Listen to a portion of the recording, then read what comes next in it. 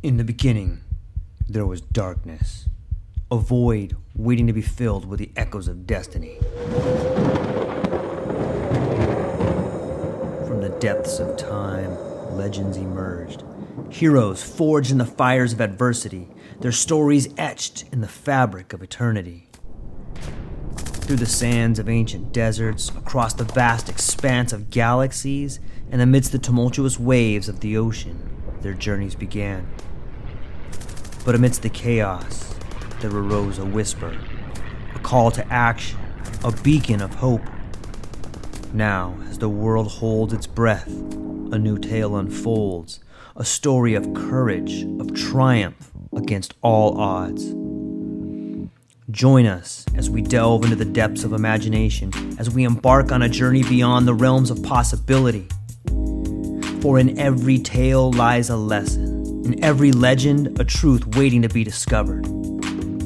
This is not just a podcast. This is an odyssey, a quest for knowledge, a quest for inspiration, a quest for the very essence of what it means to be human. Welcome, dear listeners, to a world of infinite possibilities. Welcome, dear listeners, to the True Life Podcast.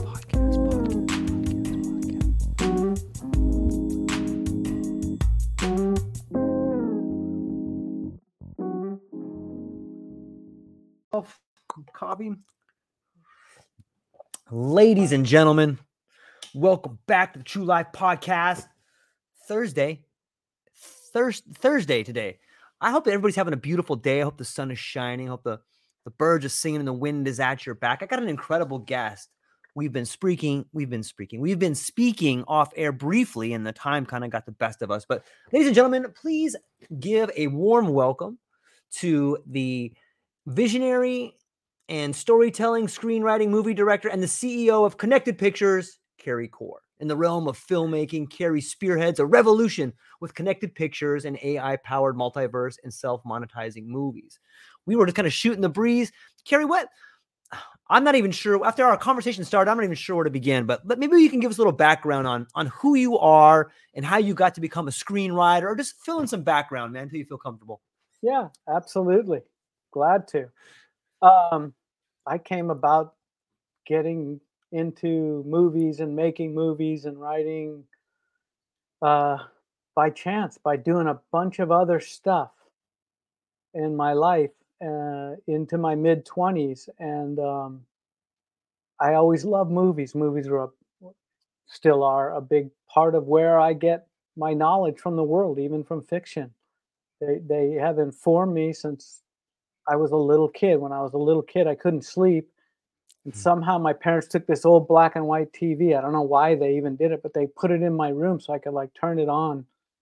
I'd go to sleep at 8 and I'd wake up at 11, and I would just turn it on. I'd watch these black and white B movies, Vincent Price and all this stuff, and just this until in those days the screen went blank and you had the thing, right? Yeah. Snow on there. I remember those days. So that would white noise me to sleep, right? And so I got some sleep. So movies was just always there. They were always in that. My dad and my mom were much older. They had me when they were older. And so they came from the generation of movies, right? The real, where Hollywood was everything. There was no TV, there wasn't any of that stuff. So we were always about movies, going to movies and whatever. So, it was just a big part of my life. And oddly enough, maybe it's because I had to always cover up who I was in school because I had these big thoughts, right? Yeah. And even at home, I never put together the idea that somebody makes a movie or a bunch of people. I understood there was a director. I understood the actors. I understood someone wrote stuff. My dog's in the background. Wrote it and did all that. I understood all that, but I guess I just didn't see that I could do that. So somewhere along the line, I was in my early 20s or something, maybe in my late teens. I was like, wait, that's something. So then I just was at a community college and took a film class, intro to film or whatever, not enlightening. You saw the old stuff, and it's all cool. I loved it all, but I was like, oh, there's all these fat people do this. And so I just like kind of went, oh, that's me. That's me. That's like, I could do that. I have a lot to say. I have a lot to write about. I have a lot of stuff, even though like I don't like, I know a lot of writers, they say, well, ever since I was a kid, I wasn't like that. I'm not like that. Like stuff comes to me and I write it down, but like stuff was always coming to me, and I would either keep it in my head or whatever. Sometimes I'd write it, but I would share it sometimes, just my ideas. But the point is, I found out that I could do something with that thing that's happening to me, right? And I could do something with that. And I've always been, a little outside the box. So like, I did stuff that was normal and I acted normal, I guess, to a certain degree. I mean, when I was a teenager, I was into punk and like, all that. And I'm of that age. So I came up with it like this late 70s stuff. And I have a bunch of friends. And I think I don't know if you saw the one video I sent you, but anyway, I made music videos or punk stuff and unique stuff. So, but before that, I just was kind of like, I only embraced the ethics. Like, we have something to say here.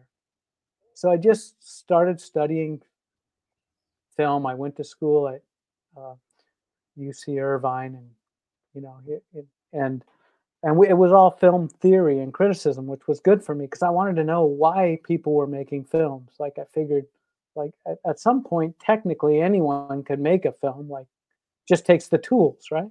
Right. But what the hell's the point? Right. So I've learned about all these directors who, for the course of the history of film, were always trying to say something, and I was inspired by them. The neo-realists in Italy and the New Wave and whatever, all the stuff where people were just trying to say stuff, Renoir and like just these interesting things. And you don't need to know any of this stuff, like who they are or whatever. What I needed to know was, if you see something differently in the world, you can express it through art. For me, the art was film. But like, and I did have my whole life these experiences where you connect with art in some way, whether it's reading a book or seeing a piece of art or in a gallery, whatever, or a movie or a TV show even, or theater, that's just something opened in me. Something just moved me. It opened me, and I went, and I thought, oh, here's a new perspective on whatever this thing is that's called existence, whatever we're doing here. Right. And I feel like people have that. Right. And so luckily, some people, but it took a long time for me, years and years and years and years, to figure out that you can do something with that. If there's something to do, and it doesn't necessarily have to turn into a piece of art or you doing art or whatever. You can change who you are. You can live that feeling you had, that connection to your true self. You can live that in some ways, for me. But I feel like a lot of people have that opening, but they're left alone with it, right? Like, what do you do? Like, you don't know what to do because no one teaches you what to do with it, right? That's actually the antithesis of what we're being taught. Right? Yeah. I mean, anyway. So I guess that segues to connected pictures, because that's that is the mission. That is the mission. The mission is to shine light into the places where there's no knowledge or no understanding. I mean, film is actually just capturing light and then projecting that light, right? So literally, like, that's the process of it. So the light of consciousness, or the things that move through us, or the feelings we have when we're exposed to a piece of art or whatever that moves us, is just a form of light. And we can shine that light through movies. This is our thing at Connected Pictures, and my thing. to people so they can see that it opens their eyes. Oh, wait, who I really am might not be what I think it is, or this whole thing might not be what I think it is, And then what we're doing is we're creating a community platform so people can actually come and explore that with us, with characters and together. Like it's there shouldn't be, in my opinion, and this is kind of the revolution, I guess, if you want to say I'm trying Yeah. to foment one, although Nice. I don't I'm with know you. if I am, but I'm not, you know what I mean? Kind of thing. It's like, but the idea is we can, why is the audience separate from the film and the filmmakers and all the stuff like that? That's just a power play of a Yeah. group of people trying to collect money and do stuff and glorify stuff that isn't really true, because it's just a person. I'm just a person. Like I said, that realization that like a person for me could make a movie, right? I want to shed that to everybody. I want to spread that around, because you can do, when you get into who you are or start to seek, right? Then Yeah. you can see what you bring authentically. So that's what we want to do. Why cut out the middleman. Come directly together. Let's talk about it. I can share my experience that is no better than yours because I can make a movie, like, and we can just talk about it, do it live and do it as it grows, and help it, make a community come together about it, because we're not doing anything special. We're just telling stories, which is what people do constantly 24/7 in their own brain. And what they do, it's what makes us human, I guess, or part of what makes us human is this story. So why are we stuck to be stuck in story that we don't get to write ourselves, Yeah. right? Makes no sense. Just makes no sense. And I don't see the world changing for the better if we're stuck there. So my thing is, I'm a storyteller. That's how I see the world, through the stories, like everybody else does. They run through my head, and like, I just happen to gravitate to it, build skills, have a sense of that I feel like I know what that rhythm of how to make a movie and how to write it and all that. It doesn't matter what you do, really. The truth is, what is your story? What Yeah. is your story? What is the story you're telling yourself and you're telling other people? That to me seems at the bottom of how things could get better for humanity, when the story matches I almost fell into saying matches the truth, but Yeah. everybody's truth is a little different. Right. But Right. matches the world that we want to see. Yeah. Sometimes I think of my life as a novel, which is a story. And one way I've found it to be helpful is to think of myself as the main character in this novel, and I'm trying to get the author's attention. And you can, because you're the author, but but it's a unique way to look at it, because you can go, oh, I'm telling the story. Wait, I'm the main character. Or maybe you're not there yet, and maybe you still are the main character, but you want a bigger part. So then you have to appeal to the author, and then all of a sudden you begin realizing that you're the author. But wherever you are in your story, like, I think there's an incredible insight into the idea that you spoke of just a moment ago about the story you tell yourself. And I love the idea of a story where the main character becomes aware they're in a story, because there's a lot of power in that, right? And it sounds to me, for so long, whether it's through conditioning, whether it's through the Pavlovian school system of bells and whistles in which we were trained to obey authority, maybe this has taken away our imagination. Maybe this has taken away the fact that we all are this unique form of awesomeness that's been contained in this small, weird box. But I do see this emerging, and I think that your idea of film, your idea of a connected way in which we can tell our story, is people breaking out of it. And I want to hear more. Like, it seems to me that you have a unique way of expressing community through film. Can you talk on that a little bit more? Absolutely. Yeah. So, I mean, here's the truth. If you're making a film, you and this is it's not necessarily true because of technology. Now, someone can go Right. out with an iPhone Right. and make their own film.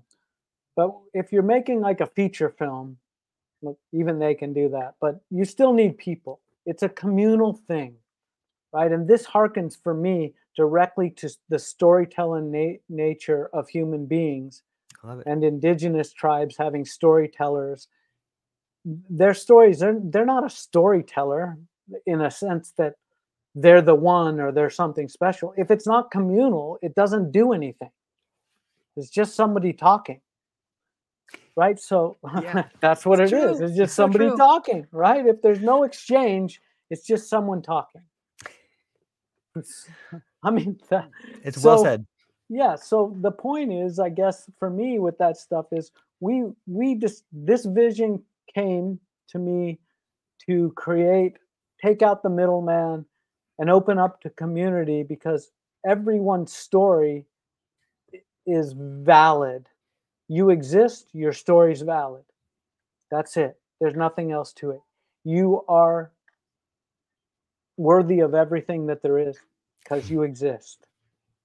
Right? So, if we tell stories and that's our nature, let's go with people together and co-create the stories in a sense, or at least provide, which is what our platform, which is coming soon, will provide, is a place for people to express themselves and interact through the stories that we tell, and try to together as a community help each other figure out what is that, like you said, that unique awesomeness that's in me that's connected to this great whole, right? So just that is what a community is.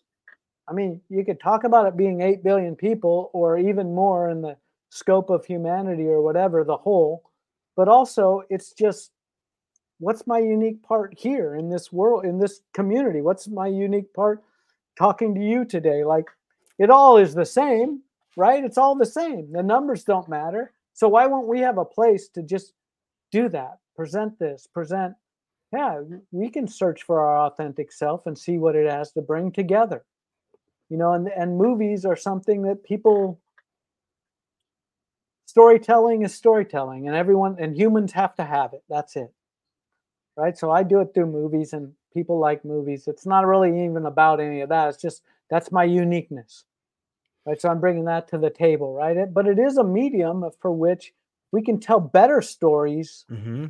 about that that idea, that what it means to be human, so that there's examples for those who see it and are moved to see the characters they can relate to, or the story or the plot line or the setting or whatever that opens them to a new idea. And then Connected Pictures is a place they come and explore that together with everybody who's there, and then they're co-creating a story on the platform while it's happening in response to that. And the movies live and the characters are there, so you could have conversations with them if you're so inclined, and you can have conversations with other people. There's this interconnectivity all just based around a story. This story happens to come in the form of media, but it could be anything, right? But we're just doing it this way. It's movies. That's what I know. That's what I know. That's my uniqueness. So, but it's no different than the communal nature of storytelling. I That's love it. it. Here's an interesting thought. Like, all movements are based on a story, whether it's the story of the United States or whether it's the story of Fred Flintstone. It doesn't matter. Like, the Yeah, stories have power. But I think inherent in when we talk, especially through film, you can really embellish. You can put sound effects in. You can make, when you go to the big screen, someone is 30 feet tall, and you can't help but understand their giant character appearance on screen. Like, that does something to us when we see that kind of imagery. And when we bring communities together, I think that there's some people that are very, very worried about that, because you can very easily tell a story of the Pied Piper, or you could tell a story of the Nazis. But whatever story you tell has a real possibility of escaping the world of storytelling and playing its part in real life. And I think that that's both the gravity and the power and the beauty of it, but also the tragedy of it. Do you ever worry about like a story getting out of control and finding its way into the lexicon? I suppose that truly is something to worry. I guess I can see I don't that. know, maybe. I know. Yeah, I'm saying, I get that when people talk AI. I get that when they talk movie. I get that. I know it. I studied that. I saw the Lenny Riefenstahl films. I see the power in. Does everyone know what that is? Those are the Nazi propaganda films, right? Because they were studying. Like, I know the power in it. That's why I want to use it to counter that. Because this even happens with Hollywood films. Agreed. Right or wrong, right? You know what I mean? And I know they're just trying to make money, and mostly they're safe and all that, and it's not to the power of the idea of regime change or anything, like big, Yeah, I know. I love really it. bad stuff, right? But Yeah. the point is, that is the point for me. What is the story? And it has a magnitude.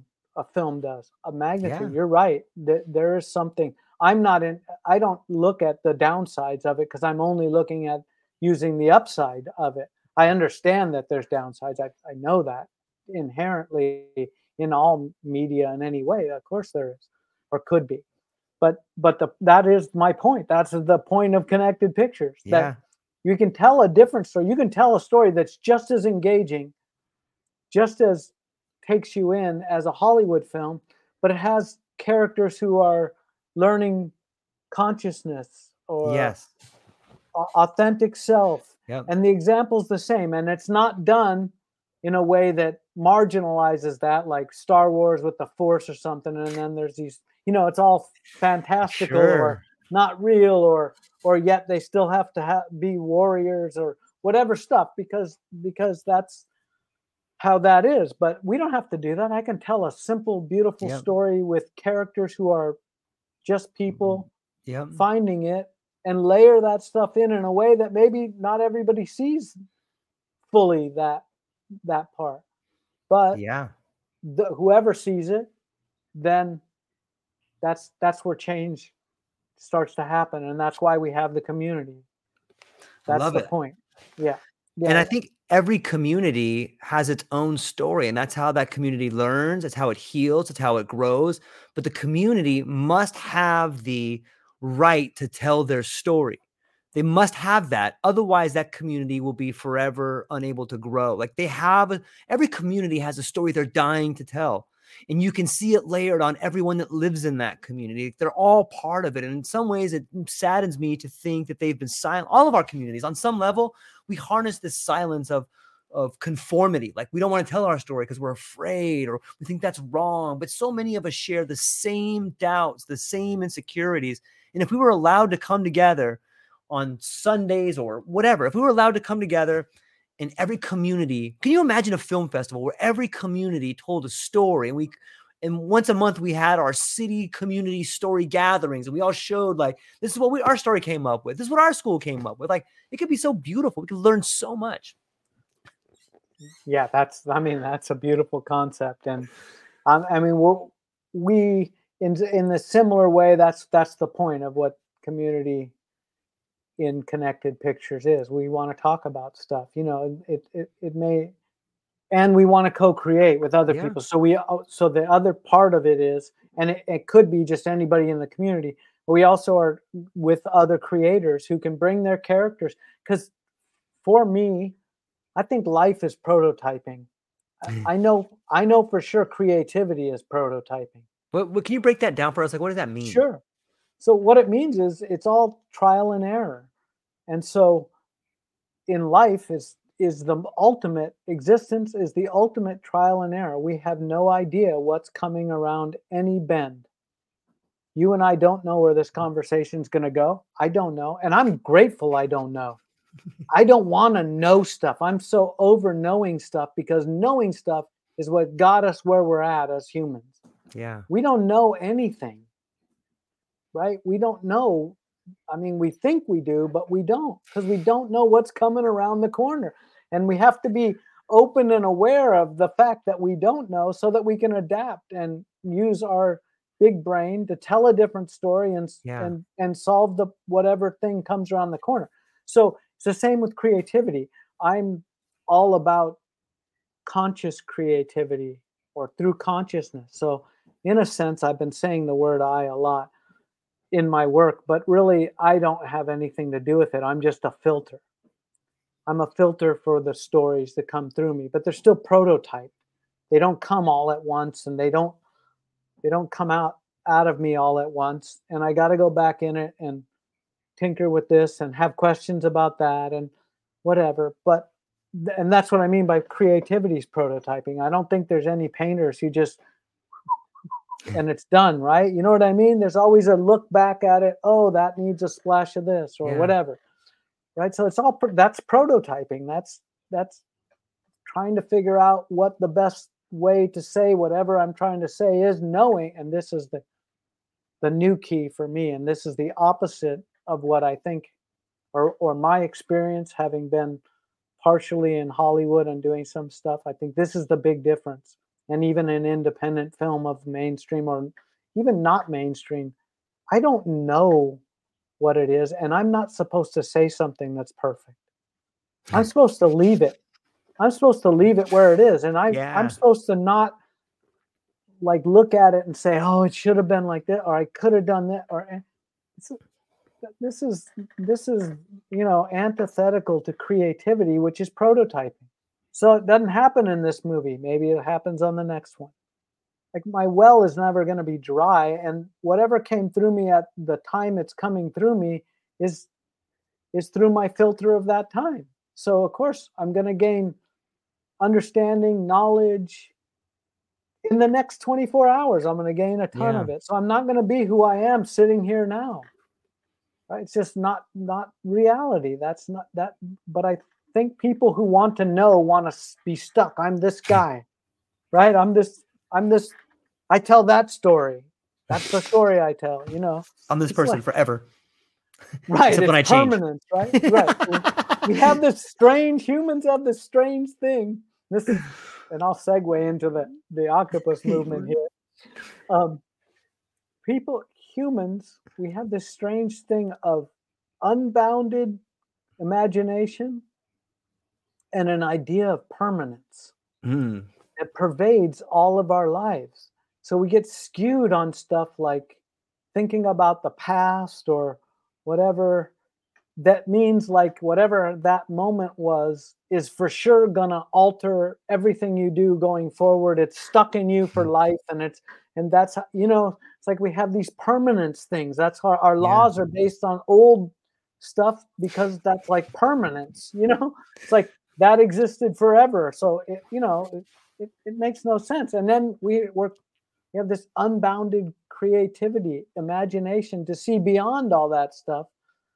But for some reason, and I believe it is tied up in storytelling, the stories that people tell themselves, at least in the world where there's a lot of pain and suffering and there's a lot of problematic stuff, they tell themselves a story of permanence and excellence in that permanence instead of prototyping. Their lives aren't prototyping. Their lives aren't, oh, what new thing can I do today? It's more like, how can I hold on to this point of view and make everyone believe that point of view, so that I'm comfortable, Yeah. So that segues into a little bit into the octopus movement, which is a wonderful nonprofit organization that I'm a part of. That is a group of nonlinear thinkers, people who think like we're talking about here, who have their whole lives and have also suffered because we don't fit in, because the permanence world says, whoa, I don't understand what you're saying, so you can't say it. I do. Yeah, I'm sure you do. I know exactly what you're saying. So it's a place where there's just a bunch of people like us right? And we do stuff. We do stuff. We have think tanks and we create white papers and we help organizations solve problems just with our brains and talking and letting, because we don't have any more adherence to permanence because Mm-hmm. it didn't serve us. And fortunately for the group that's there, we were able to somehow not just become another person who's just stuck in the world of permanence, or believed in it. We just couldn't believe in it. Like it never rang true, right? There was always Yeah. at least that little voice that said, I may be crazy, but I don't want to be like that, or I may be whatever, but I don't want to be like, they may be telling me my thoughts are too much, but like there's something that's really real to me about them and really important and could be a changer for somebody somehow, some way. We were able to hold on to that long enough to find a group, Yeah. long enough to find a group, Yeah. Yeah. It's, I think it speaks to our nature, and so many people probably listening to this podcast and that may have seen us around sometimes. Maybe they're captivated. They hear this word about impermanence or octopus or, the idea of divergent thinking or nonlinear thinking. And, I've spoken to so many people, myself included, that, I spent a lot of time in the corporate world for 26 years, and like, it just never made sense to me. And the more I tried to sit down with high ranking officials in the corporate sector and explain to them that their ideas of productivity are not rational because they're not even measuring all the variables, the higher, like in the beginning, people just look at you kind of weird. But then you get to a certain level, like a district manager, and I figured out, oh, it's not a bug, it's a feature. This motherfucker. It's not a bug, it's a feature. And this guy knows. And as soon as you get there, that's when you get fired. As soon as you start realizing, like, oh, I was just all naive this whole time. I thought that we could make a difference. I listened to the propaganda. And then you go, oh, God, I'm so dumb, like, but it's not about being dumb. It's about having a passion and caring for everyone around you because you want to believe you can make it better on some level.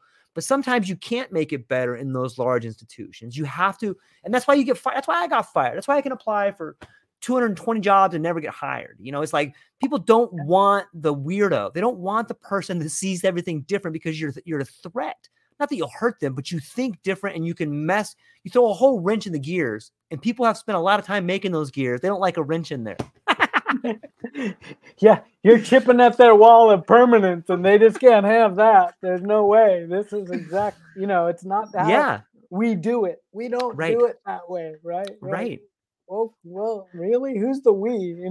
Yeah. What was your moment, Carey, of like, did you have I'm sure you've probably had several, but maybe you could share an experience where you realize like, hey, I'm not fitting in here, or I'm different, or. Yeah. I mean, it was lifelong. So, sure. but I'll pick the biggest one and the driving force to get to this point and the power of it to propel me into Connected Pictures. So I've been trying to make movies. I made a lot of music videos. I won awards for stuff. I did all, whatever, all the stuff. Like no one cares. I worked with really great people and and all that stuff. I mean, people care about that. That's your cachet in Hollywood. Right. But like I I'm didn't with you though. care, and people, right. No one cares. I'm with you. The truth is, no one cares. Right. Doesn't even matter. But so I went out to make this movie. Like I kept knocking on doors. I had written a script with someone and we had it optioned a bunch of times. We had meetings all over town. Just never became something, right? And so, I was caught in the illusion that you can solely make things happen yourself. You can just go do stuff, right? And it's not a fake illusion. It's one you can actually do, right? But how you're doing it, what you get out of it is part of the illusion, right? Yeah. Yes. Yeah. So, I mean, I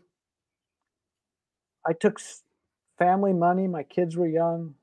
My wife, I took family money. I was going to make this movie, right? It was all good. We like set it aside, whatever, like it was going to be, hardly any money, but by that time I had built up enough relationships with the key people that I could get everyone to help me. You know what I mean? They wanted, because a lot of people I knew wanted me because they thought I had something to say. They wanted to help me, right? So, but the problem is when you're forcing stuff to happen, when you're not connected to consciousness, when you're impatient, when you're trying to prove something, when you believe that this is going to be the thing that shows them that I'm worthy and they're going to give me the deals and all the stuff. But when you're doing something, I'll put it this way, Okay. you're doing something in the now that's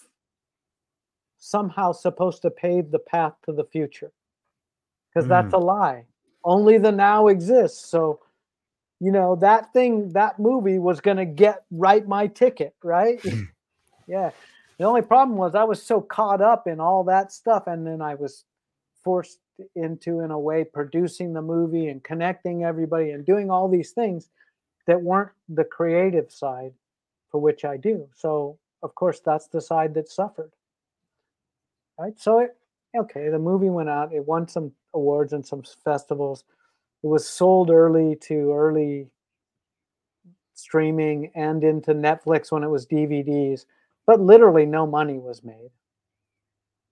And that put a, and then in order to get it there, I had to put more money into it. Like the production money was fine, we had it aside, but then it kept going and going, and I was forcing and for. Yeah. Well, so we were stuck with a heavy situation. Two young kids, my wife not stoked on me, Yeah. you know, Yep. all of that stuff, right? And that's that was my moment to start to get clear about, or at least the crushing blow of that made me realize what I believe cannot be the truth. Like that just can't be. It just started me seeking. I mean, it was years after that, because we were digging out of the hole, and I was doing all kinds of stuff, and had one part in filmmaking, and would occasionally get some little jobs that paid money or whatever, but then I was working and just digging out of the hole because I felt bad and I felt wrong, and I had to provide for my kids, and just Yes. all that stuff, just Yeah. all of it. It was difficult, but it was a blessing because it taught me the lesson, which is that faking who I am to try to show people who I really am. I mean, right there, I don't need to say anymore, is the most ironically stupid thing you could ever do, right? Because you're you are who you are. That's it. You just are who you are when you embrace it. So that led me to understand I am who I am, and it took me a long time. There was the digging out of the hole, and there was some other stuff, and then I got on to seeking, like, what is this existence? Who am I? If I'm not that, because clearly I'm not, then what am I? Like, what am I? And what do I have? And so I started searching consciousness and connection to who I am and things that are bigger than me and all of that stuff. But that moment is that moment where the mask sort of had to drop. Mm-hmm. That mask of the real world, like you were talking about the corporate world, like like I had to drop that, and even though I was in a creative world and it felt like it was okay to be out of the box, I actually was putting myself in a box creatively. I was putting myself in a box creatively because I didn't really know who I was, and I didn't want to trust into the have patience, trust into what's the most important thing. I didn't know any of that. I just didn't know it. You know what I mean? I just didn't know it until it had to happen for me to understand, right? That this is who wait, maybe you ought to seek who you really are and what you have to say, and make that the only focus, and do it in the now and not for the future. How did you balance, like, it seems that a lot of people, well, maybe not a lot of people, it seems to me it strikes a chord in my heart when you speak about having this passion project that you believe in and taking your family's money. And on some level, you feel like you're probably being selfish and greedy for pursuing this thing when your family is right there and you know that you're not bringing anything in. Are you being greedy? Are you being selfish? But even though you can look on the mountaintop and see this glorious other side, you look back and you see your family. Like, how did you balance that, and what comes of that? Well, I guess in the story is that I wasn't balancing it. It was that's what it was. That's what I mean, there I wasn't a had all balance, those thoughts. I had right? all those thoughts, and that's what I guess what I was trying to say is it wasn't really a passion project for me. It wasn't really who I actually authentically was. That comes through my work no matter what, but it was like a thing I was trying to make that people would like. I Do see. you know what I'm saying? Like, even though creatively I always Right. had a different beat, and in that movie, it's called A New Tomorrow, there's a different beat to it. That's such a There's a beautiful whole title. yeah, it really is. But there is my beat in it, a lot of it. You know what I mean? That inner beat, because I couldn't escape it, but I didn't know that was happening. And I Yeah. didn't know how to honor that fully in all aspects of it. So that's what I'm saying. And that's what dropped me out, because I wasn't balancing it. I mean, I had all those thoughts and my brain was going a million miles a second with bad stories about how I'm terrible, and but yet I'm creative, and that I have to be able to make this, and all this that we open with, the stories that we Yeah. tell ourselves, right? And so that's the best thing that ever happened to me, even though nearly lost my wife, Mhm. things were hard, like all this stuff, because it consciousness reached down and shook me and said, "This is not how things are. Life is prototyping." I didn't know any of this language even for a few years after that happening. I didn't have any of these understandings, right? But it shook me and said, life is prototyping, and it's only prototyping in what's authentically you. So first Yeah. figure that out.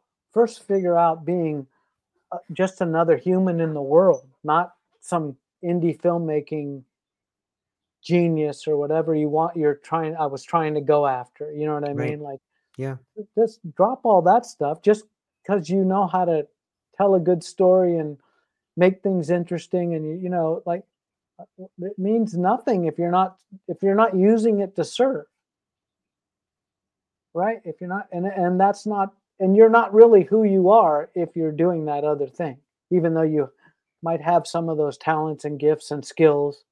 You're still not really, you're just a facade of yourself. You're living behind the veil of the illusion, right? Hoping that if you sell the movie for $5 million, everybody in the house is happy, and you're going to be able to make whatever next film you want to make. Like, I mean, this is all stuff that, when I hear myself say that just now, I think how insane those ideas are. But that's what was going through my head, right? That's what was going through my head. It wasn't, oh, who are you? Grab onto that and ride that, because even if you die penniless and you ride that, you'll have lived a true existence for a short time, if that, or a long time, whatever time it is. I don't know, time, whatever. But if you grab and hold that and treat everybody in the world like that's who you are, and that they can also be that, then the whatever happens, and it's not really in my control anyway, right? Yeah. Yeah. The letting go part is very difficult, whether it's an illusion you believe you are, whether it's the illusion society tells you can be, or whether it's something that's been conditioned into you. I think everybody gets to a point in their life where, like, okay, here it is. Are you gonna continue with the illusion, or are you gonna let go? And I, Yeah. I love life because it'll. I think it will always present you that opportunity if you want to look. sometimes the older you get, the harder it gets to look, though, because you're like, Jesus, gee, look what I've done. Yeah, look at it, and stop doing it. Yeah, the It's patterns hard, are man. the patterns are heavy, right? The They totally conditioning are. patterns are heavy. They weigh into you. Yeah, They weigh into you. But I mean, I feel like yeah, it's hard, but I also feel like it's who we are. yeah, So what's only hard about it is recognizing the fact that we aren't the illusion in any way, at least for me. When I was realizing I came in with all I ever needed. It's all installed there and it was written over, right? It was written over and written over, and it was written over from places not from me, and then I wrote over it as well, you know. So like, but it's still the truth. You can get away from it. So it's really just accepting that that's it. But you know, and then it's, I guess, for me, and I guess kind of what you're saying, then it becomes about what we do every day, how we feel about it, what we think about it, you know, what shirt I have on, how do I live? And you start to realize that it's not that nothing matters, something matters. There's a uniqueness. So you know, I love blue. So why would I get rid of blue? yeah, You know what I mean? Like, you don't have to drop everything, is what I'm saying. You just have to drop this big falsity that you don't have everything, that it's all not there, waiting for you to just reach and grab it and connect with it and prototype your day, you know, without knowing what's going on and without making the list and feeling different because you didn't put do everything on the list or do nothing or whatever. It's just prototyping, being open to what might come next and following exactly what's inside of you that says, oh, this rings true to me. I'm going to go out and see if I can make it happen today. Somewhat, you know, yeah, somewhat, and that and that we're humans and we all have value and are deserving. So I should treat everybody that way, right? Yeah, you know, I don't know. Yeah, this is gone. I don't know where it's gone, but I don't want to feel like I'm preaching because I'm not. I mean, this is just my experiences. This is yeah, how I get through to my stuff and am able to tap into my creative zone and all that because I don't have that attachment to some false entity. I don't have to be the next so and so filmmaker. Does doesn't matter. I just what's coming up? What am I going to write this story about? Oh, there it is. It's coming through me. I'm yeah, letting it come through me. I'm not going to block that, you know, and it'll work with me and we'll prototype it out until we have something that's ready to go, ready to be made. Like our first film will be, you know, sing your song, something I wrote. And it's not that, you know, everything's not in there. Like I leave out a bunch of stuff, I should say. When I say that, it's not story or plot or any of that, but like there's such a heavy director's ideas and so much control. yeah, And I realized that's baloney, man. When I'm working with an actor, they're bringing something. How can I tell them? I'm just envisioning this character yeah, as it is now with the idea that they're going to come and bring their stuff. That's that's beyond beautiful that they will do that. Not I gotta they gotta move like this. You know what I mean? They're not like Hitchcock where they're mannequins or whatever that he's pointing around the film set. You know, even though he's a great filmmaker. You know, I mean that's kind of how he thought of actors. You know, it's like do exactly what I'm telling you to do and don't do anything else. You know, so a lot of stuff I while I was writing is just still open because it's an open process, right? yeah, It's an open process with a bunch of people that you're going to collaborate with. Why try to tell them exact stuff? Now, share your vision of what you think, and then you guys can talk, right? Yeah. So, I mean, I kind of look at, I guess maybe it's my own personal experience. But like you said, you see yourself as in a novel, your life. I see myself in a movie, Yeah. and that it's like unfolding like that, and that there is no perfect anything.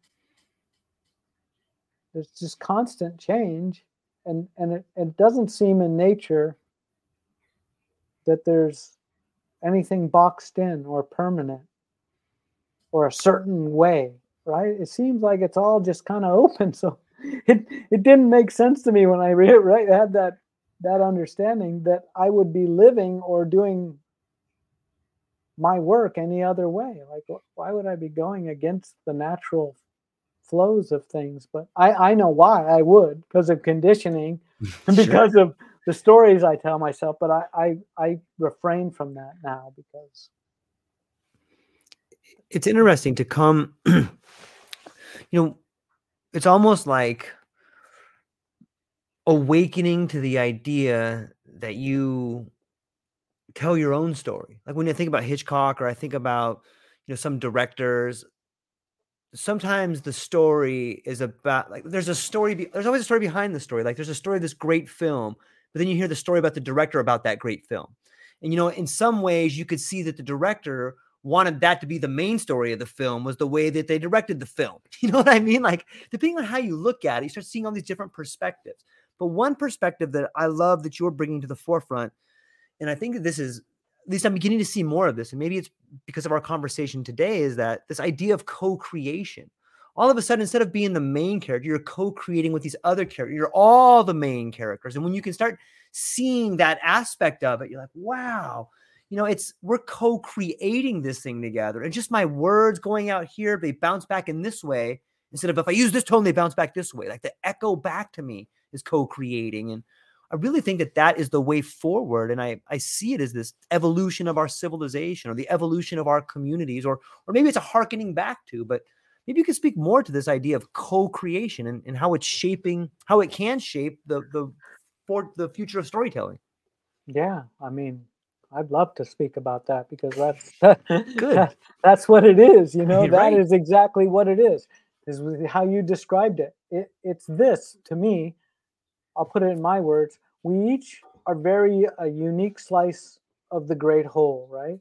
So if the great whole is looked at like a puzzle, without your slice in there, there's lack.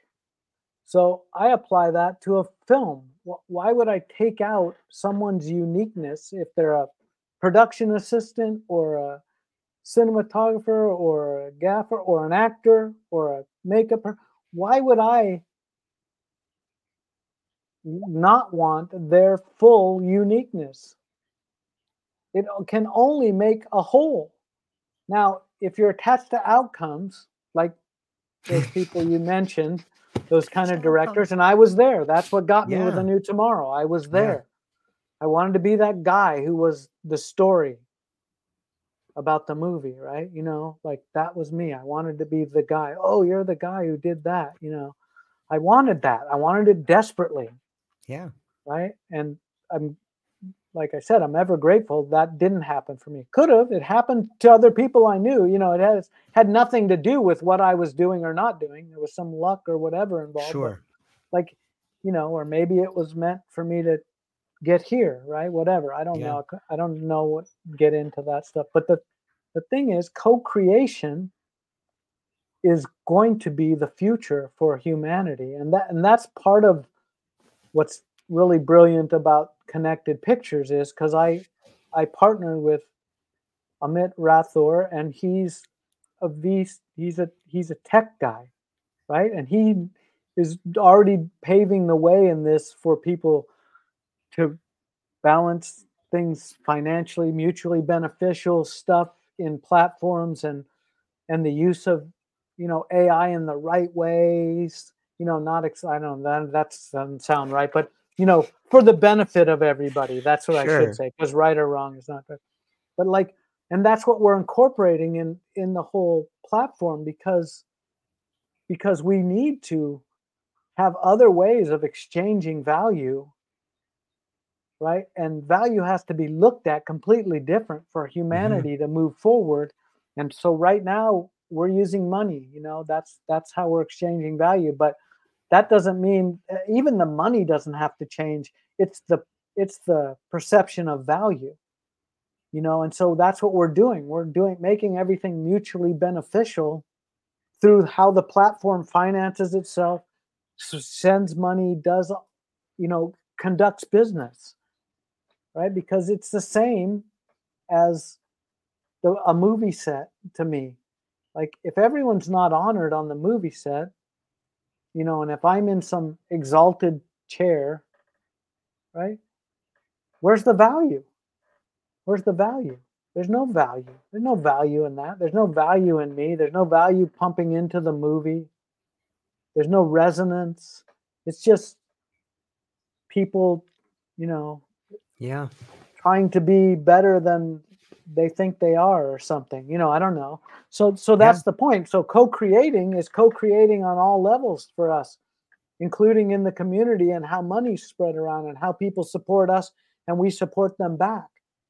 Because you can't make a movie without a lot of people, and you can't do it without resources. And I don't know where the resources are always going to come from, and I don't want to know. What I want to know is, am I open to all sorts of people bringing their uniqueness and their value at a high level? Because I believe that that's when all the resources will fall in line, and it won't be about X, Y, and Z and someone doing this and that. It'll just be this organic thing that grows and turns into a movie that people can see and take, and that it lives in a community and has its way out into the world the way it goes out into the world. And we won't be trapped in some false idea of, what business is and who gets what and how much did it make and how many people saw it and any of that stuff, right? Because that's not it. So co-creation, what I'm trying to say in this long-winded kind of beautiful. meandering way, Not at is all. that co-creation exists in everything. We just pretend it doesn't. But we cannot survive, and we could have never survived if other people weren't co-creating with us from the time we're infants until now. Humans could not survive. We can't. It's not true. I mean, people can do stuff on their own, and that happens, and we see it. But there's a real power and a movement forward. Humanity's movement forward has always been in co-creation. As much as we love to point the finger at this guy did it, or that woman did it, or that, none of that's true, right? I mean, you look into all the stuff and whatever, all those people, Edison, Tesla, they're like, no one thinks or does all this stuff on their own. They might, come up with the ideas on their own. Maybe they have that vision run through them. Right. But then what happens? You have to have people, right? You have to have people. Everybody, not just to make it happen, but to also exchange with it in whatever ways they exchange with it. I mean, otherwise, there's nothing. So everything's co-creation. So, and then co-creation specifically on Connected Pictures platform is that people have characters that come and interact and they grow and they prototype into something. There's a movie there. So we'll do all we can to help that movie come about so that more stories are told, so that more people, so more light can get out there in the world, right? So more light can uncover the veil that we're stuck in, right? So that's co-creation in that way.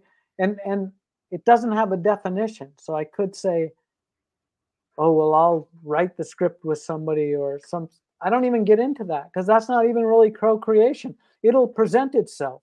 Co-creation presents the next step to you. It presents it. I don't choose it. It presents which way it has to go, right? It just does. We can get all metaphysical or whatever, and it doesn't matter because that's how it happens. Right? You don't have to know anything except for to know that the thing will be presented for you to do. And like true prototyping that existence is, you may do that thing and it doesn't work in that case, and then there'll be a new step presented to you, and there's Mm-hmm. constant change. And that's why I like the term prototyping, because that's prototyping. You don't just jump into it and it happens. You're testing, but it also isn't a heavy thing, or you don't have to, and you also don't have to necessarily know the way, but you have to take action. Yes. That action may come to nothing, or it may come to something, but you're not in charge of any of that. You're in charge of the next action that's presented to you. It's a lot for me. That's kind of an easy way to look at co-creation. I can call up my friend who wrote a book, right, and tell him, hey, we're doing this platform, and those characters got to be there. And he's like, cool, all right. And then that's it. I don't need the next thing will be there when it's time, and when he's ready to put the characters there, we'll do it. And then I can say, oh, I feel like this one needs to develop, and it's just humans. That's human action. It's just about movies, but it's the same with everything. You need to eat. You have to feed a family. You're talking about, what do you want? How do we get it? Is mom getting the stuff? Is dad getting the stuff? I mean, that's co-creation too. Yeah, that's co-creation. It's doing that. So it's an interesting. I love the term, and it's an interesting term. But the truth is, I guess if you're open and you're not stuck in a way, or there has to be a way, then you're in co-creation, kind of like you and I are right now. We're co-creating this, what's being recorded, right? Just in the resonance that we have with what each other is saying. I love it. I think it speaks to the idea of co-creating your own life. Like I love the way in which you describe that. Like if you just have the courage to take the first step, then maybe the next step will be revealed to you. But you have to, it's almost like life is whispering like, hey, come here, come over here. What, over here? Yeah, look at this thing. What, this thing over here? Yeah. What do you think about that? Hey, don't look behind you, but life is constantly whispering to me and like enticing me and like, yeah, I know that happened, but come here, let me show you this. I know those problems over there, but just come here for 1 second. Let me show you this thing, and it's I find myself sometimes in tears, sometimes laughing maniacally, and people look at me like, what is wrong with this guy? But it's just the way life talks to me and to all of us. If you're willing to listen, I think life desperately is conspiring to co-create with you. And like you said, when you call your friend, I need these characters, maybe 2 show up and you're like, okay, I guess that I'm supposed to have these 2. How do I make this work? But it is this, but it does get scary though too. Like maybe that's part of the story though. Maybe when things are supposed to get scary, like, hey, this is the part where the movie's scary. What are you going to do right here? What do you do when life gets scary like that? Or when you're co-creating, you don't know what the next step is? What do you have, like some tricks or tips that you do? Well, I mean, I guess the biggest tip I have is I go through the process of being crazy for a short time, right? I love that. Yes. I allow it to be, but I don't allow it to go to anybody else. So I allow it to be within me. I accept that it's happening, that this is scary, and I'm scared, and I don't know what to do, and maybe it's not gonna work, and then what will life say, and and bop, bop, bop, bop, bop, bop, Mm-hmm. right? I acknowledge that that's me being human, and that's the case, and then I sit with that. I sit with it for as long as I can. Not that I can, like I sit with it until I give it its acknowledgement that that's true. And then somehow, not always right away, the void is filled with, no, this is your vision. This is who you really are. You're caught up in the illusion when you're doing that. You're caught up, you still have in you that desire that wants to be the guy. I'm going to be the next, fill in the blank. For me, it's Mel Brooks, but Right. not that I do comedy like that, but just to be as brilliant as he is, whatever. But and that is not your path.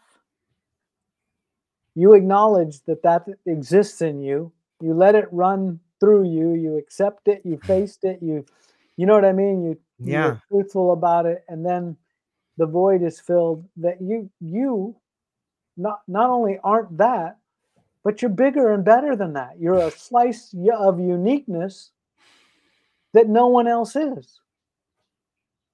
So try to honor that the best you can. And that I mean that's the way that kind of works for me a lot of times, and it really is to me a constant acknowledgement that I've been conditioned. The conditioning is in me. Hmm.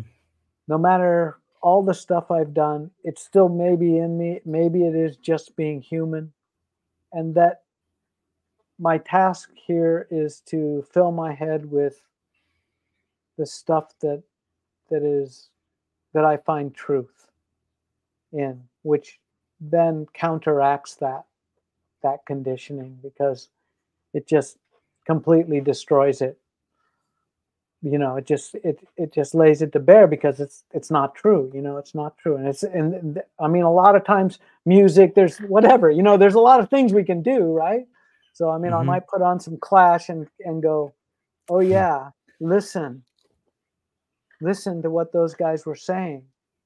They're not just saying tear down the wall and get the man. They're saying what's in us that needs that, and why are we accepting what's happening to us? And you know what I mean? It's within you. It's not outwardly of you. It's within you, right? So and both things are within us, right? The Yeah. conditioning stuff that comes up is within us, and so is the other. But the others where we're at peace, right? Where we're more at peace. I mean, It's it. that's the thing for me. I don't know. It's just my personal experience. I love to read, like, I don't know, Rumi or somebody, just Mm. like things that just they talk Yeah. about getting back to your essence, of what you are. What what are you, Yeah. I think just anyway. It is an interesting thing though. Humans are so interesting, just Yeah. as we are, right? We're so intriguingly interesting, and I'm a people watcher, that I don't know, it's I just watch, I see you can just, most of it's imagination, but when I see somebody walking, I get an idea of how maybe they're thinking, Yeah. because you walk a certain way when you think a certain way, or you do stuff, and it's probably all not true. They may be doing the exact opposite, but just watching that and knowing that humans we have all these little things we display all the time, and we know personally that it's what's in our heads that are making that come out, right? So just to sit and be calm, have a conversation with you 5 years ago would have been really difficult for me, super difficult, if not impossible, because I would have done it, but I would have been doing it for a different reason. I'd have been doing it not to share who I really am and what I really think, but so that maybe someone would see me, and then something would happen and they'd say I was cool, or whatever. You know what I mean? All the stuff Yeah. that happened. But like it, yeah, I don't know. I don't know what else to say about that. It's It's an deep. interesting concept. It's Do deep. you? That's it. It is deep, right? Like It so. is deep. Yeah. Here's a thread I kind of want to pull on. Like I love to watch people too, and I have found that in my watching of people, I see myself, and I'm curious. That's the first part of the question. When you're people watching, are you really watching who you think those people are? Are you watching yourself? And number two, when you create a film, do you think the people that watch that film are watching a version of you? They're two great questions. Well, yeah, I'm a people watcher, and I do see myself, or at least I see how I could adopt what that person's doing. So you know what I Yeah, mean? Like I if they're do. walking certain way, and I'm a like I don't know if it's coming across, but I'm an eternal kid. Like I'm like a little kid. I'm just a little kid. And so like I might walk like they walk for a couple of steps just to feel like what that is, to see what that is, to try to understand what's going on there. Like it's just kind of how I I get a am, picture of it. I'm picking up the snails and and checking them Right. out still, but it's mental stuff and it's with people. But yeah, I see myself in it, but I had to learn to do that, I think, at least for right up until now. I had to learn that we really are each other. Yeah. Like that's it. We just Yeah. we just simply are. It's a really hard concept, and I see why that keeps the illusion going because there's so much that your ego or whatever stuff wants to be different, and you truly are, but it's a hard concept to say I'm completely different and yet I'm you. Hmm. So I do see it that way. Now you're talking about movie creating and characters, and do people think it's me? Um, and what I would say is, and what I do say, people have asked me this, is that there's a little piece of me in all of it, Mm. right? In all the characters, even the ones that I have no, in a sense, I have no experiential way to express them, but they're coming through me and they're a part of me. So like a 20-year-old woman or something, like, and there's nothing fake about it. And I'm not trying to speak for anybody of that age or anything. There's a piece of me. And sometimes it can look like there's more, but it's just a piece. And I think, and I'll only be paraphrasing, but Salman Rushdie Mm. spoke to this one time and he said, well, yeah, there's a little piece of me, but they're not me because his characters tend to look like him, or seem like him. And he's like, no, those are not me. I'm me. Me is here. But there's a piece, and I resonate with that part of it, or I understand that, or I've had that experience, or something similar that's getting infused into the characters, and I really feel like that's how I feel about it. Like I feel like there's something of me in all those characters. There's also nothing in me. It's not me as a whole, and I don't know if it's even true if I was to do a documentary about myself. Like I don't know if it's even true because humans, we we aren't we can be fully ourselves, and like I am right now with you, and it feel comfortable and it's Yeah. totally me, right? But it's also in this scope of we're having this conversation that's being recorded and that someone might like that. The realities of stuff don't go away from you, even if you can be super calm and be okay with it. You know what I mean? Like not trying to be somebody or anything, Yeah. be who you truly are. But the confines of every situation are the confines of every situation, whether it's walking the dog in the park or and you're kind of different even though you are who you are.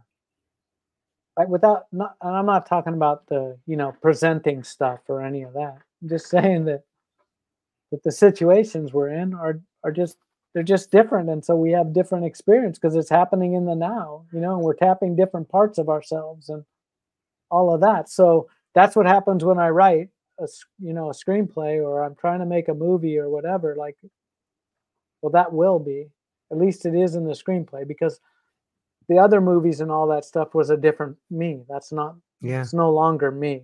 So so I can't equate that with that because I was a different guy doing different stuff. But the thing is, now I just like I'm actually kind of detached, believe it or not, when I'm writing to the point where I'm doing like we talked about earlier, where like we were talking about the novel, where like there's two people kind of happening at the same time. So I'll get very emotional and I'm not an emotional person. Like I don't cry. Like it's my conditioning. I haven't got past that point Mhm. to cry. I cry a little bit now, but my conditioning was not that. I had a, you know, it was very tough. I was surprisingly looking at me, I was a very aggressive person till into my 20s. Very aggressive. You know, I could be aggressive, and I fought a lot and did a lot of stupid stuff, especially when I was young. I was Sure. always little and whatever. You know, it's just conditioning stuff. So I don't hold on to it. But so because of that conditioning, that cry thing just like went away, went away for decades and decades, right? So I'm starting to be able to cry. But like I'm writing something and it'll be another character and the situation, it's kind of coming through me. And I'm like crying while I'm writing. So I'm like the two people, like something's happening, this author, but I'm so swept in it. I'm emotionally moved by what's actually coming through my fingers into Yeah. the keyboard. So it's an interesting thing because that's how I see conscious creating, because it's really giving over to what's happening. So I'm so deep into those moments Yeah. that I'm fully vested there, and yet I'm watching and guiding it at the same time. I mean, it's a I don't know if that explained what we were It talking about, does. but but that's kind of how it works, like you get fully you adopt that. It's kind of, I guess, a little bit like me taking a few steps, like someone I see walking, like I'm stepping into those characters. The awareness that something is moving through you. I've never heard it put that way, but I feel like a weight is off my shoulders. Like that's such a great way to see it. Like, oh, I'm not really in control of this at all. But I can guide it. I can push it in a little bit of a direction, and that's all I can do. And that's the gift in some ways, is being aware. And it probably happens to everybody. They're just not aware of it, right? Totally happens to everybody, and they're not aware, right? I love But it, man. it takes you to relinquish Yeah. some sort of control over it, and I think for me at least, I want to grab it. attachment. I can't control it. I Right. can control it. Yeah, attachment is at the bottom of that wanting to control. I want to say, I mean, and I don't even like saying this, although I have to say it. So I didn't really write this script. Like it was written through me. Yeah. But it also is not true because it's filtered through my experiences and my life and the way I see things. So it's that weird nexus of authentic truth and consciousness Mhm. co-creating within me Yeah. to make something happen. So I really don't take any I I Yeah. like I credit for it. You I know what I am. mean? Yeah. Yeah. But then I take I am credit, like the big I am, Right. because Right. it moved through me. But and it sounds out there, I guess, in a way, but it's the truth. That's what happened. And when I mean, like a perfect example is in writing the script, I get to points where I don't know what's going to happen Mhm. next. Just don't know. I don't know what the character would do. I don't know. I may even try to sit in and try to make something, you know what I mean? But I stopped that and I just asked the question. So at one point though, because of my conditioning, and this my wife has always she used to be a story editor at HBO Pictures, like I said, she's a great editor. So Sure. I would give her my work when I would get stuck and like look for suggestions. But consciousness has come through us both so much and so much of an understanding that at this one point I couldn't figure something out, and then I went for that. Like I conditioning revved up and I pulled the parachute, like don't get the quick answer and move on, or whatever. And I asked her if she would look at it, and she's like, "No, you're the only one who has the answers. You're the only one." Meaning not me, but the whole package, the consciousness has the answers to that. It will tell you. You just want it to be over now. You know what I mean? You just want that problem to be solved, right? So you can move on because I kind of saw what was happening in the future, right? And then I realized that's truly how you can gain that really uh, beautiful spot where you trust. Like, at least for me, that was my moment that I could grab onto trust and into the unknown. I could jump fully into the unknown and trust that I'll be caught, and it won't be conditioning stuff. And after a couple of days, I would put the questions that I was having into my whatever. I just asked myself or just thought of them, and I said, just give me an answer when it's time. You have an answer for me. A couple of days later, the answer comes. Mm-hmm. There it is. Boom, I'm on. But it's that trust kind of thing when we were talking about earlier. You were talking about it.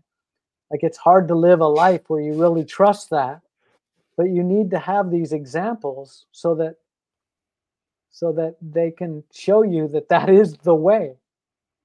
This is the way, and I think a big help in that is community and other people doing it and sharing that. Is no different than sharing anything about ourselves, like you were talking about earlier too. When we share ourselves and others resonate, then that's the most beautiful thing. And trust is like a hard one to trust. Oh, you Especially when rely you've on been your burned before. exactly. Yeah. Right, exactly.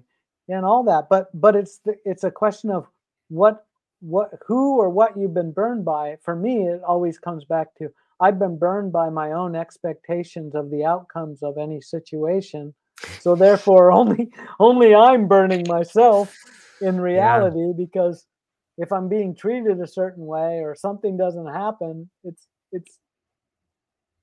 really because I set in motion whatever it was. Not the heavy responsibility of every moment has to be something perfect, but my mindset was about gaining something, or something that's, about me personally and selfism, rather than asking for help and guidance in a certain thing and then taking steps in that, because that would be helpful for you, for me yeah. So it's a kind of interesting thing, but trust, like getting those trust moments. But they're big, they're huge for me, they're trust. Like, I don't think I don't think life works out if you don't have some trust, because we don't know what's coming around the corner. No clue. Can only trust that if we're like aligned with our own authenticity, that it won't matter what happens coming around the corner, because you'll have all the tools to solve whatever problem it is. They're there sitting in you. You just want to use some other tools that seem easier, but they're not actually, which aren't easier, right? Which aren't easier and don't Yeah. provide an answer or to the problem that's really solves it in a way, in the real, in a like a holistic way. But that, like you say, it's hard. We've had a lot of conditioning. Yeah. I think it speaks to the idea of stories can be used as a tool for trust and faith in something bigger than us, or it can be used as an illusion to not trust. It's interesting how we decide to wield that tool, and maybe it oscillates. Like, for 30 years we go through this illusion of not trusting, and then for the next 30 we begin to open up into trusting. It's just weird. And I can only speak to my own life and experiences there, but it seems to me life is a test about how much do you trust yourself? How much are you willing to trust yourself?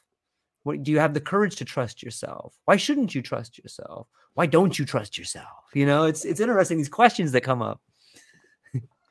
Yeah, and those are cool. And actually, trying to answer those questions is like a brilliant friggin' thing to do, because it can take you to the point of truth. So, for instance, like, why would I have that mentality that I had trying to make a new tomorrow and be the guy, Yeah. right? Yeah. And it took me back to I mean, I can chart out the conditioning that happened right from the start. And then I Yeah. can realize I got that from somebody else, or I'm trying to impress somebody else. Hmm. And it doesn't matter who they are, dad, mom, grandma, whoever close they are, best friend, Right. whatever. Their truth isn't my truth. So what, I'm doing that for the most false reasons there ever was, because they're not even my reasons. Yeah. They're their reasons. You know what I mean? They're Yeah. their reasons. Like I mean, you ask yourself, now literally ask yourself and be honest about the answer. You chart it back, and it's not a blame game because they only know what they knew. You know what I Yeah. mean? But it doesn't matter, because then you can just say, "Oh, all that was a bunch of BS, right? Their BS on top of that. Why am Hmm. I carrying that? No.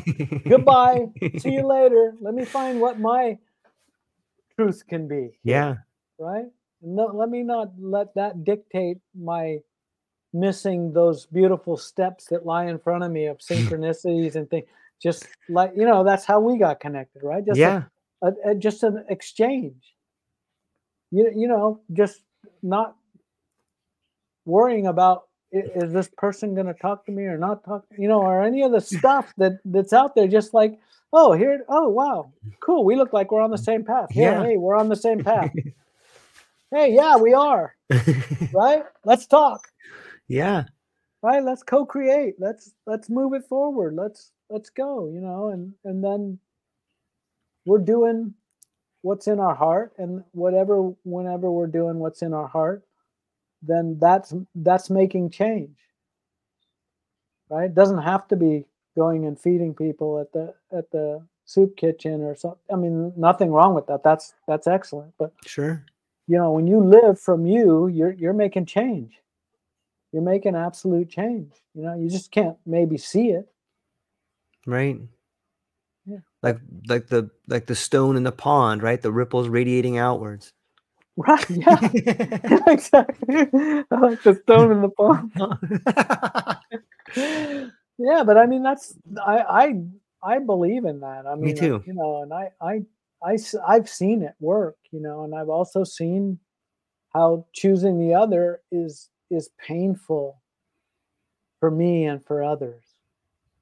And I can continue to tell myself that story, that's how people are. That permanence. We have an evil side, so you know what I mean. When you do something wrong, that's just being human. Part of that, I guess, in a sense, is true, but also it's not necessarily true. It's just a story. That's a story that people believe.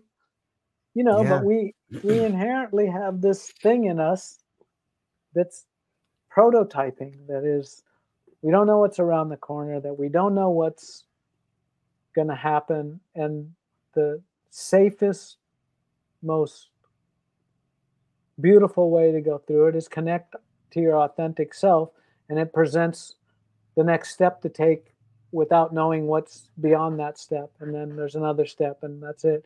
And not, you're not stuck in that was a failure, why did I do Yeah. that? Right? Because every experience we have is only moving forward. It's just not moving directly forward always. Hmm.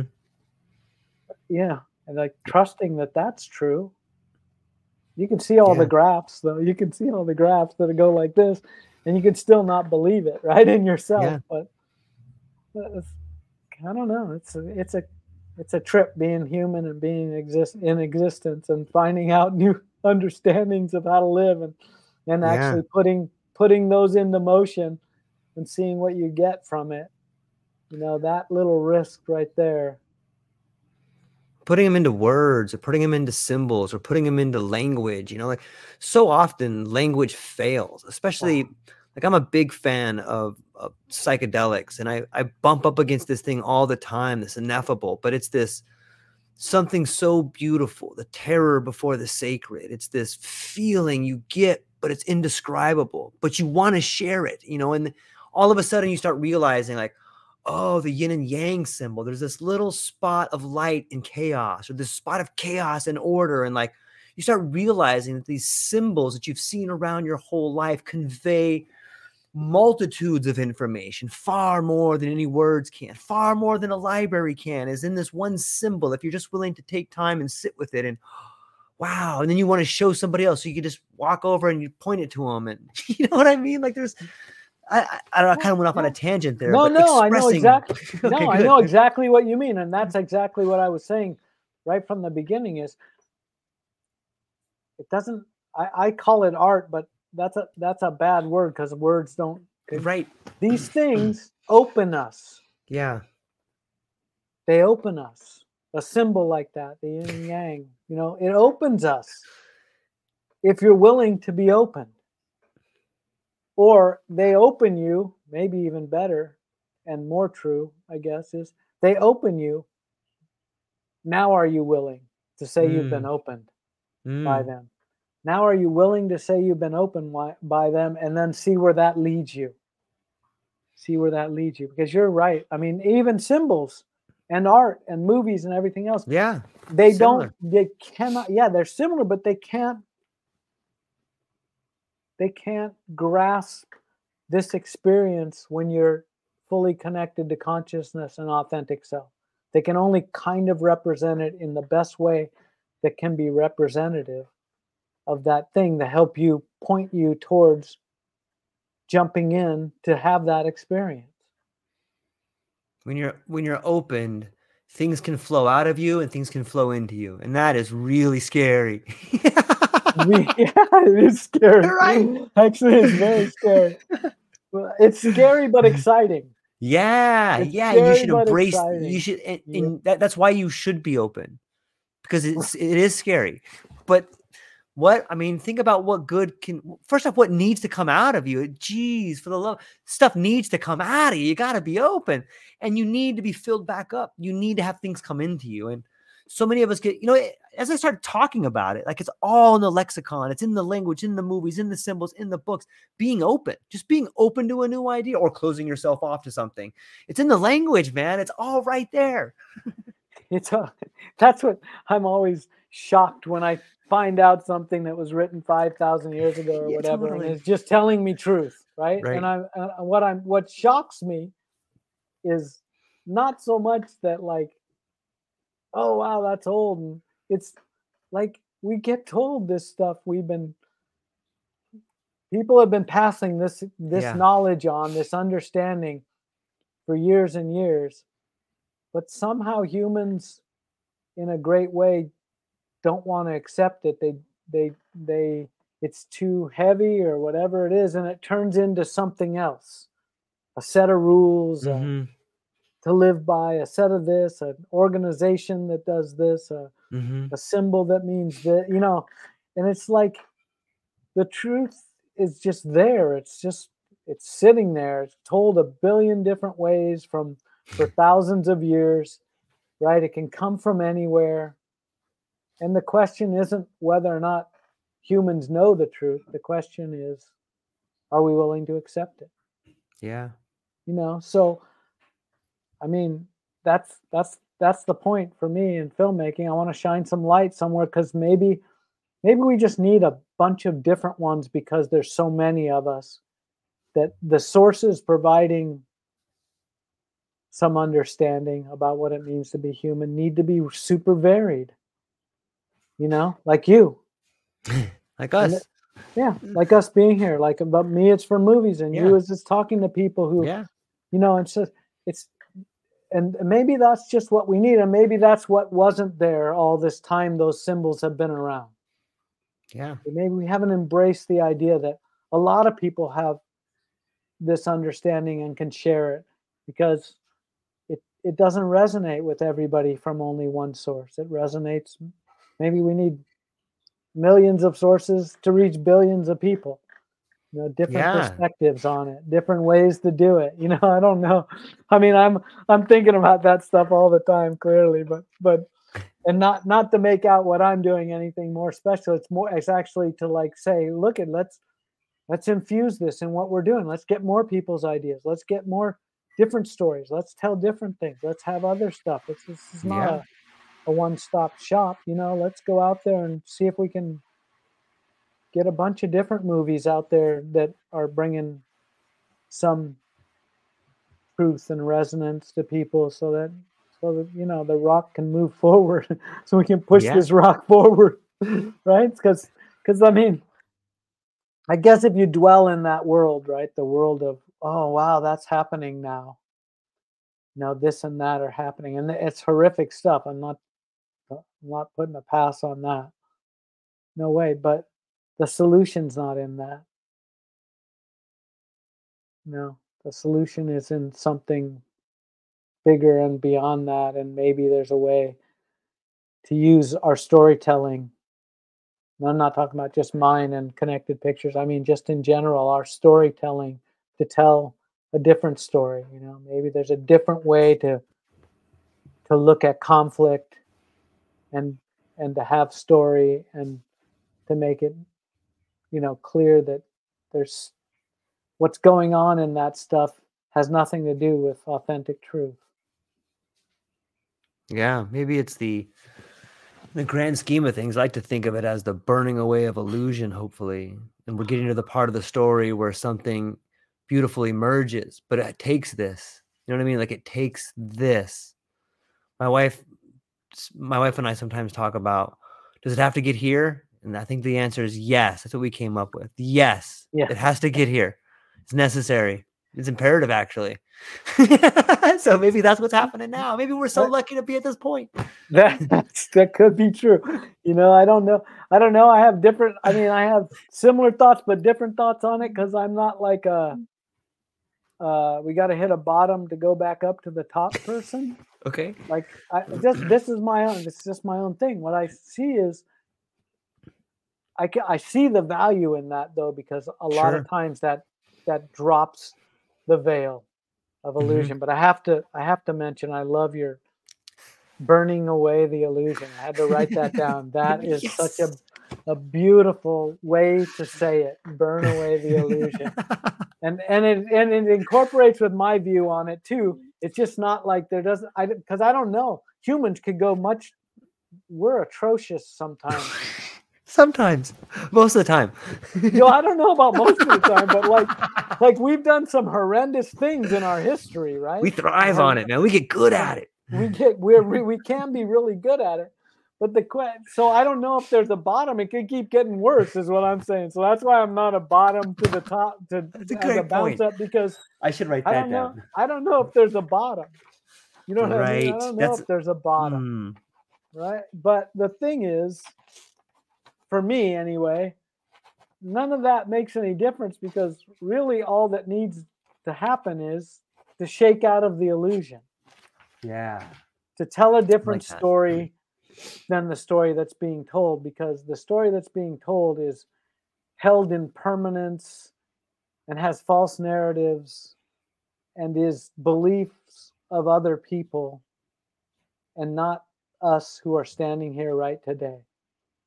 And you know what I'm saying? So we're enacting the other beliefs.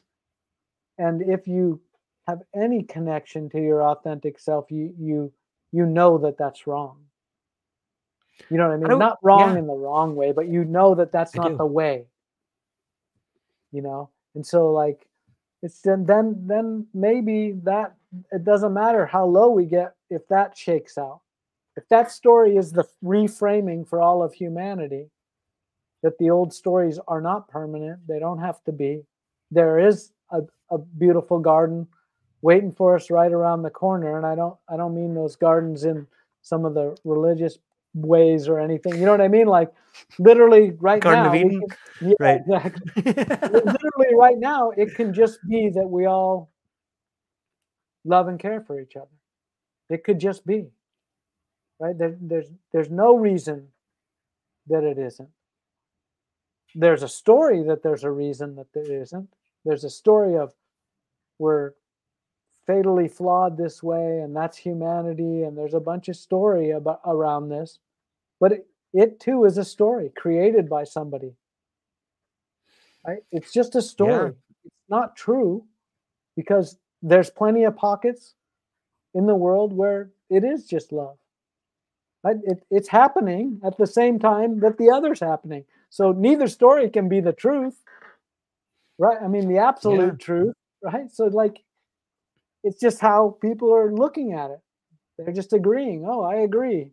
I agree that we can just take care of each other, and you know what I mean? And there's no need to fight. Now, and then the other way is, I don't agree with that. I agree that my way is the right way, and I'm willing to wipe out anybody who doesn't believe that. But they're both just simply stories.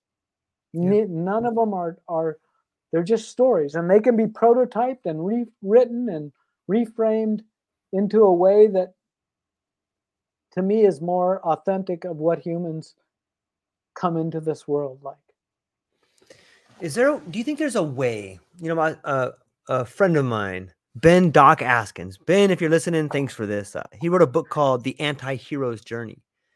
And he makes this, he has this really cool way of saying that maybe we're moving past the hero's journey. Maybe that's good and bad. And maybe these ideas are too simplistic. And maybe what we're seeing right now is the need for a new mythology, like a new way to tell a story.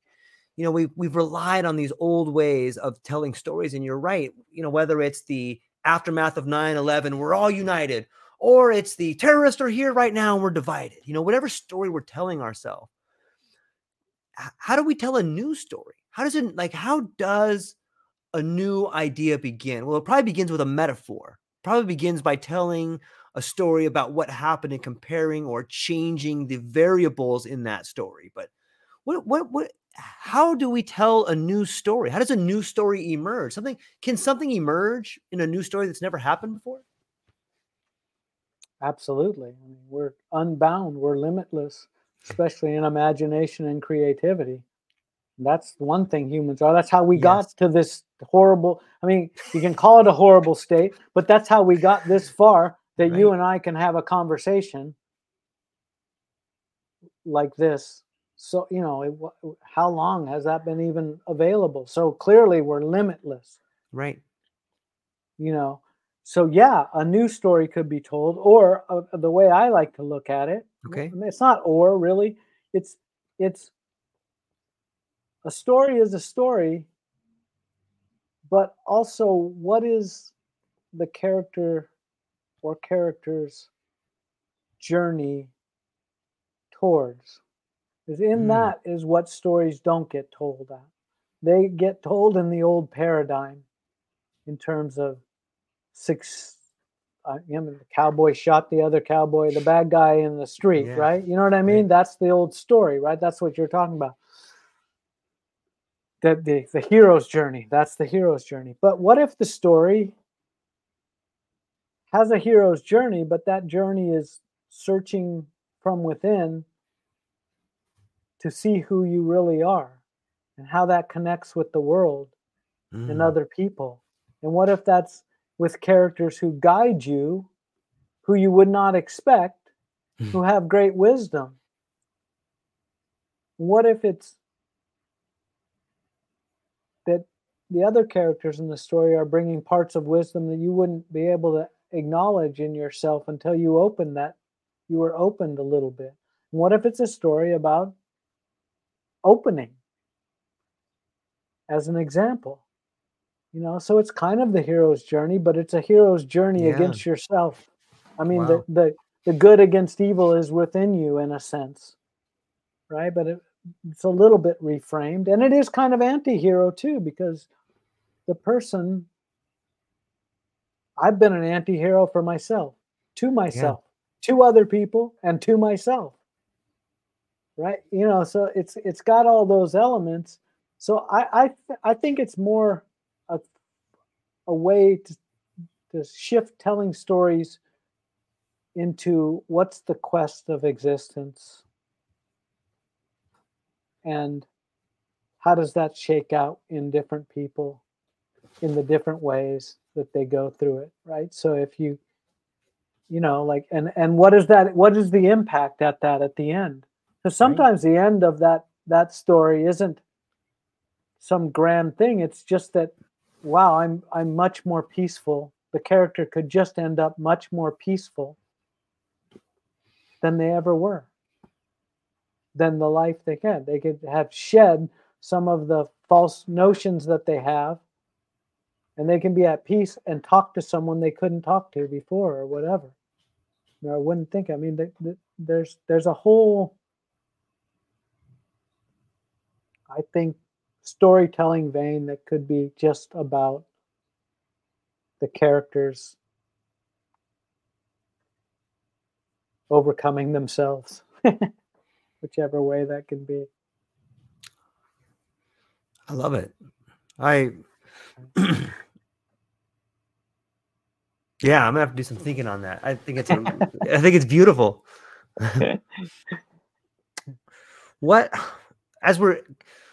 Carey, I love our conversation, and I had no idea we were going to go down. I didn't even know what we were going to talk about, but this has been really rewarding and fulfilling, and I think that we probably just scratched the surface of what we can talk about. So I look forward to future conversations, and I'm curious though.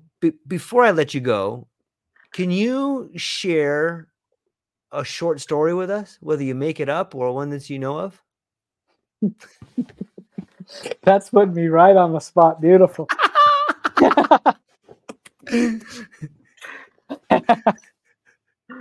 Oh yeah, maybe.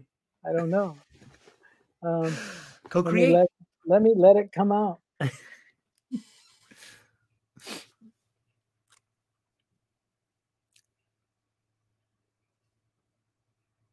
There's a story about this guy, and he so badly wanted to be a punk rock star. So one day he picked up a guitar and he tried to learn, but the learning was super hard. So he tried again, and it was super hard. And so he gave up. He knew he had something to say. He believed it was through music that he could say it, but it was hard. And his mind started to go into places that were dark and deep and heavy. And it was all about how bad he was and how he had no talent.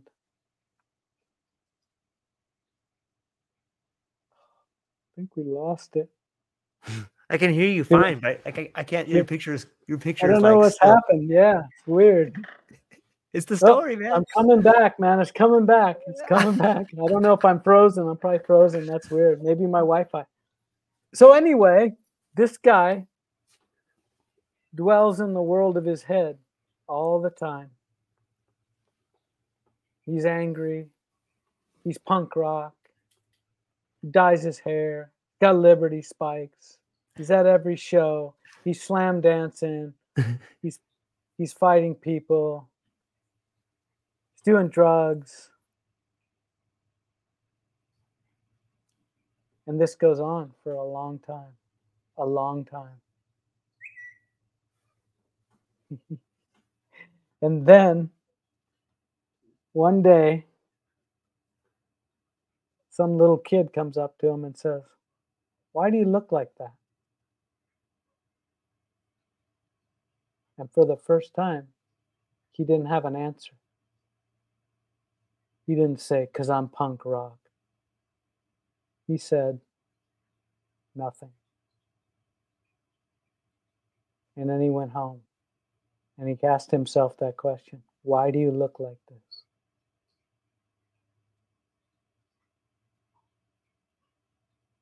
He didn't have an answer. There's no answer to that. Except for an answer did come. And the answer was, "'Cause you're not being you."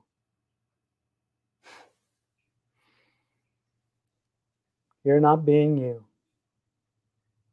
It's all just a show. Who are you, man? And I'll leave it with that.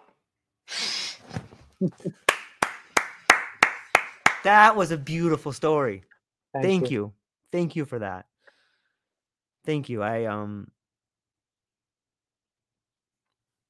There's no other words to add to it. So I will leave people with go down into the show notes and check out Carey, see what he's building, see what he's a part of. And hopefully some of the stories that we told today resonate with you and your stories. Check out the Octopus Movement and understand that you listening to this have a beautiful story to tell. And if you have the courage to tell it, I think that the world will unfold in front of you in ways you can't possibly imagine yet. You're part of the story. You're part of the unfolding story. And there's a lot of other characters waiting to play a part in your story. So reach out to all of us. We love you, and we hope that your story unfolds in a way that is incredibly beautiful. So hang on briefly afterwards, Carey. I'm going to speak to you momentarily. But to everyone watching the show right now or listening, thank you so much for your time. I hope you have a beautiful rest of your day. And that's all we got. Aloha. Aloha, everyone. Thanks for taking a moment to hang out with me in the True Life Podcast. I truly appreciate it. If you're taking some time to listen to this, whether it's your first podcast with me or you've been with me the whole way, I truly want to say thank you from the bottom of my heart. Additionally, I would like to try to inspire everyone. The world is a crazy place. And if you listen to your heart and you take some chances, I really think the world will unfold in front of you in ways you can't imagine. I've been doing the podcast for about 5 years. Last year, I decided to take the plunge. Well, circumstances dictated that I took the plunge, and I did. I've begun working on the podcast full-time for almost a year now, and it's been so rewarding to me that I just want to try and inspire other people. If you have a dream, if you have a vision, follow the voice in your heart, listen to the song on the wind, and embrace the challenge. I think you're strong enough, you're smart enough, and you're good enough to make your dreams come true, but you have to believe in them. And I truly believe wholeheartedly that if you take a chance, a real chance on what is possible, then your dreams will unfold in front of you. Uncertainty can be a monster. It can be something that we run away from. But much like fear, if you stand in front of it, it's not that big of a problem. I know everyone listening to this has a dream and a vision, and I hope you all conquer it. And I want you to know it's possible. Take baby steps and move towards it, and you will get closer to it. Your relationships will be better. Your life will be better. And you know what? You deserve it. You're an amazing person. If you get a moment, go down to the show notes. If you can, support the show. Thank you so much for being here. Now let's get to it.